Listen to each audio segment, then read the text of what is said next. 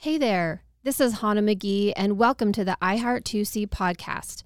Join my husband, John, and me as we talk about all the happenings in our favorite place, Canyon County. We'll be highlighting businesses, organizations, and just plain old people that make this such a great place to live. If you're tired of all the negative on the news and social media and need some inspiration, you have come to the right place. Canyon County is one of the fastest growing areas in the country. It's a great place to live, and it's where we're raising our family. We're going to take a few minutes each week to talk about the place we call home, the good folks, and the great happenings going on in Caldwell, Nampa, and beyond. So join us here at the iHeart2C podcast. This episode is brought to you by Skyline Homes. Skyline Homes has a unique approach to land development. Their home construction begins with a disciplined approach to evaluating markets, acquiring land, and creating value through the planning process. Pride and personal involvement in the work that they perform result in superior quality and service. This philosophy has distinguished them from the crowd of other developers in this ever-evolving business. To find out more, visit skylinehomesdevelopment.com. That's skylinehomesdevelopment.com. All right. Thank you, everyone, for joining us again for another episode of iHeart2C podcast. I'm Hannah McGee, and John McGee, my co-host. And we have another special guest with us today. We are talking about the breweries that we have in Canyon County, and we get to talk to Jerry Ferguson, who is the owner of Crescent Brewery in Nampa, and also Malia here, who is his tap room manager. So thank you guys for joining us today. We appreciate you guys being here. You bet. Yeah. Sure. Well, we would love to hear, we know that your brewery in Canyon County is the oldest one out of the breweries that we have. But I would love to hear a little bit of your story of how you got started, and are you a native of Idaho, or where have you come from, and how'd you get started with Crescent? Well, yeah, I'm a native of Idaho, Nampa particularly, okay. and Great. I'm a mechanical engineer, and it started out, of course, as a hobby. Mm-hmm. And another buddy of mine who is an electrical engineer, we had a little time on our hands, Mm-hmm. so we started brewing beer, and it was just fascinating to me. Drinking it forever, that's one thing, but when you're starting to brew it, it's a whole different game. So we ventured out and decided to open a small pilot brewery just to test the water. Mm-hmm. And at that time, there weren't, I think Sockeye had opened up 10 years earlier. Okay. So it was a little bit difficult. Mm-hmm. You had to go through all the different agencies to get going. Nowadays, they're flashing it out pretty quick. Mm-hmm. But it took us almost a year to get legal. Wow. And start to brew beer. How long ago was that? 2009. Mm-hmm. So, okay.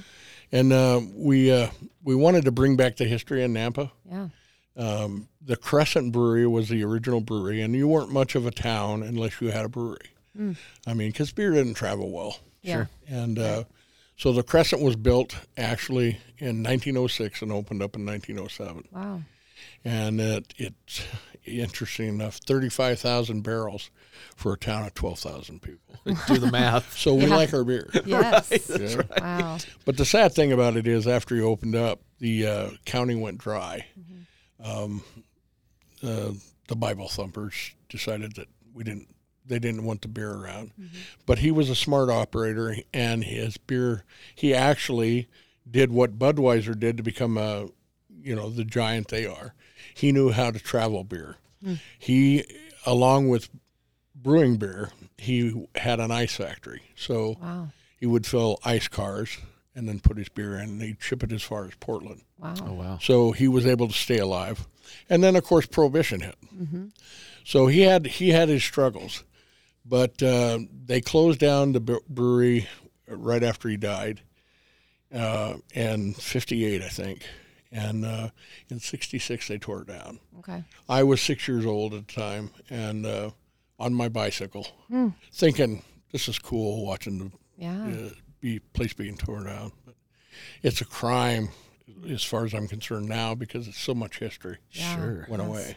But, so with that being said, we wanted to bring back the history. Mm-hmm. And so we checked with the state, got clearance, because there were no living heirs left. And so we named it the Crescent Brewery. Right. It eventually became the Overland Beverage Company after Prohibition, because during Prohibition he did, or actually during Prohibition, because he brewed soda pop. Okay. So, Nice. and then it stayed Overland, because that was his flagship beer anyway. And he brewed lagers. I brew ales. Okay. So that's the difference. I brew Scottish, Irish, English style beers. So for our listeners, Jerry, tell them the difference between the two. What's the key difference? Well, the yeast. Yeah. The yeast, because and temperature of fermentation. So lagers tend to ferment at lower temperatures, where ales ferment at higher temperatures. I see. So it makes sense, doesn't it? Because Germany is colder than the islands, okay? And so you're going to have a little bit of different yeast that's going to operate to brew their beer. Yeah. Oh, that's interesting. There you go. But Yeah. So one of the things I love about your brewery are the names of your beers, right? I mean, you guys put some thought into what you do, whether it be the Skull Splitter or and naming them after the blonde bitch. Yeah, the blonde, right? I mean, you guys really put some thought into this. Did you come up with this, or? Oh yeah. Yeah. How do you get from point A to point B? You're brewing something up, and then how are you coming up with these names? Well, the Skull Splitter was easy. I mean, it's a 9% beer. Right. Okay. So, and of course, I know you've noticed that most of them have kind of a Scottish theme to it. Yes. That's right. And that's kind of what we're doing. The blonde, of course, my mother being German, she felt like she was being left out. So we had to brew some German-style beer. Sure. So we brew the blonde, and we do have a very good hef that's a blonde. And yeah, it's the Sherb. That is Gaelic for bitter. So of course it's an IPA. Yes. And of course there's a few of them that's pretty plain Jane, like oatmeal stout. That's it. Yeah. But it's a great beer. That's great.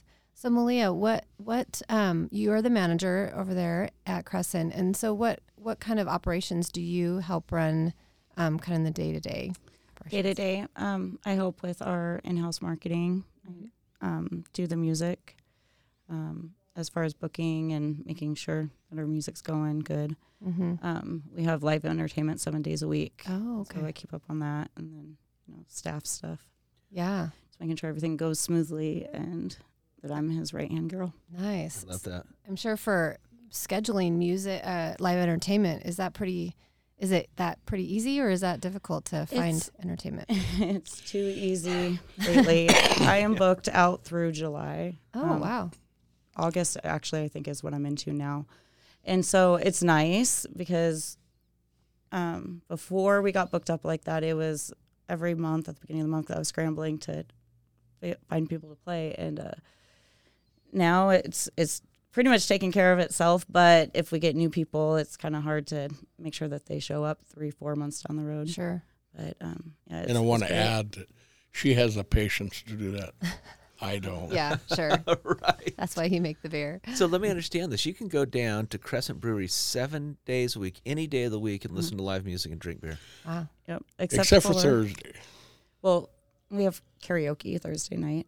I guess that's live music. Yeah. Yes. Yeah, And then every fourth Friday of the month is our pro comedy show. Mm. So we do that where we bring in nationally touring comedians and some of the local comedians, and they put on a comedy show, and it's great. Like, you have to make a reservation if you want a seat. It packs every month, and it's a really cool free show. Yeah. That Jerry does. I love that. So if our listeners want to hear more about that or want to learn more about it or come listen to one of these, they go to your website. Is that right? You can go to our website. You can go to Facebook. You can, And book that Google way. it. Yep. And we have Sean Peabody coming up this month on the fourth Friday. Wow, that's exciting. You don't hear that very often of just national known comedians coming in, and I love that you're able to host that. What other kind of things we talk here on iHeart2C just about the community? So what are some things that you guys do as Crescent to get involved in Nampa community, or how does the community get involved with you guys? Well, there's always somebody wanting something. Sure. And we give a lot to the community, and we love it. We're part of the Boys and Girls Club. Right. Of course, we have quite a few church groups that actually come down there. One of them is Guzzlers for God. Oh. I think that's the Presbyterians. I love that. Awesome. And then we, different organizations. So come down and just gather, because during the day it's quiet, and they can have their little meetings and drink a few beers and get in the spirit. Yeah. Now you guys take that sounds great. Yeah. You guys take pride, and I noticed on your website you take pride in kind of not being the commercial brewery and not having the fancy tap room, state-of-the-art tap room. Talk to us a little bit about that mentality. Well, the thing about it is when I opened that thing up, I wanted some place for Nampa people to go, because forever we went to 1A to get anything. If we wanted comedy or we wanted music or whatever. So when I did that, I don't know, and it wasn't intentional, but I wanted to create that Cheers atmosphere. Sure. You come in a stranger, you leave a friend. That's important to us. And every one of my staff, it's very important. And there's that relationship with everybody that comes in there. So, and in turn, that's done us well. Yeah. So, Right. You're the Nampa brewery that everybody looks at. Like when they think of a brewery, I think a lot of them do think of you, because they feel like community there. Is what I've heard for sure. Well, and we're grateful. That's awesome. That's great. So do you source any of your products locally, or is it harder to source, the grains or the hops or anything like that? Actually, my malt, my main two-row malt that I use is grown locally and malted locally. Oh, wow. Okay. So I do have a few of my beers that are just solid, actually Nampa, Idaho stuff. Wow. Now, of course, because we brew Scottish and Irish style beer, yes, we do have to bring in the hops and some of the stuff foreign. Yeah. But we try to stay as local. We buy a lot of hops in the valley, because we have a lot. We're number 2 in the country. Right. And we are number 1 in the malt, but a lot of our malt goes to Vancouver to be malted. Now, there is an operation in Pocatello, but they're strictly bulk. And so we like the fact that we were able to hook up with a local guy that was starting to malt. He's doing a great job for us. That's great. He's actually going to get into the single malt whiskey business. So it's just kind of an add-on for him, but it worked perfect for us. And we like to be local. We want to keep our money here, right, and in the community. I think that's important. Definitely. That's great. That's encouraging. Have you seen any types of, with COVID and transportation and all that, with trying to get hops from other countries? How has that been with trying to make your beer? Wow. I'm telling you. My transportation cost is just skyrocketed. And it's kind of ridiculous. I in a way, I kind of feel like they're kind of using the situation, but that's just my opinion. But sure. Yeah, and you know what the sad thing is? We try to keep our product reasonable, okay? Because let's face it, it's beer. Yep. Okay. Yeah. The Crescent sold beer a nickel a glass. Okay. Wow. And it's hard. It's hard to do that now, I mean, because of everything else going up. Now, because we're able to buy local some of the stuff, and it offsets the stuff we have to get from someplace else. Yeah. And so we try to balance that out. But inflation is happening, and it's a bad situation. And unfortunately, it's our customers that are going to suffer the situation because we just pass the cost on because we have to. Sure. Yeah. Sure. What's this is kind of like asking a father who his favorite kid is, but I'll ask it anyway. What's your favorite brew that you make? Well, I'll tell you what, they're all my favorite. Yes, of course. And the reason being I say that is I brew it for me. And then if you like it, it's a bonus. But if you ask, what's my go-to? And Billy will tell you, Tilted Kilt has a warm spot. It was my first commercial beer. Okay. It's one that one of my original partners actually started at, and it's been modified several times until it's actually like one of our number one sells. I also like my Highland Hammer. It's a good Scotch ale. And, of course, I can't be a kilt-wearing Scot without drinking Scotch ale. So. Sure. And then what's the most popular? If you the one you sell the most of, when people go in there, it's most often purchased. Well, there's several of them. It's the Blonde Bitch. Is our Blonde flagship. Yeah. Certainly has it has the right title. The name sells itself. Right? Yeah. But it's also it's a an very easy light drinker. beer. It's a good crossover. So that person that isn't jumping in the middle of a IPA or a oatmeal stout, they'll grab a blonde. People are. I don't want to say they're misinformed, but they consider a light colored beer a light beer. Oh, sure. Sure. Well, I don't brew anything under 6.5%. I mean, I do. I have a couple. My Hef is under, and my Summer Ale is under, but most of my beer is 6.5 up. So if you're looking for something light, you're going to have to describe that to me because it's not about color. Another one of our big sells is the Irish Red, because it also it's a session type beer, and it's light, it's easy, it's malty, it's not hoppy. So, and we do one thing that makes us different than a lot of the breweries. We only have 3 IPAs, 1 bitter. Yeah. We focus more on the malty, full flavored type beer. Sure.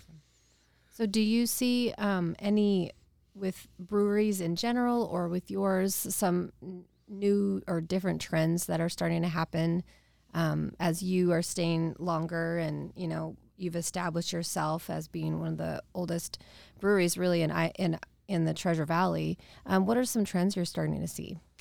Oh, I think most of the breweries, and I don't know why I don't do it, they try to reinvent themselves on a constant basis. Sure. I see a lot of them pushing the hazies and stuff like that. And maybe it's something we'll look at. But what we try to do is we try to brew the beer that we brew. We try to do it the best we can.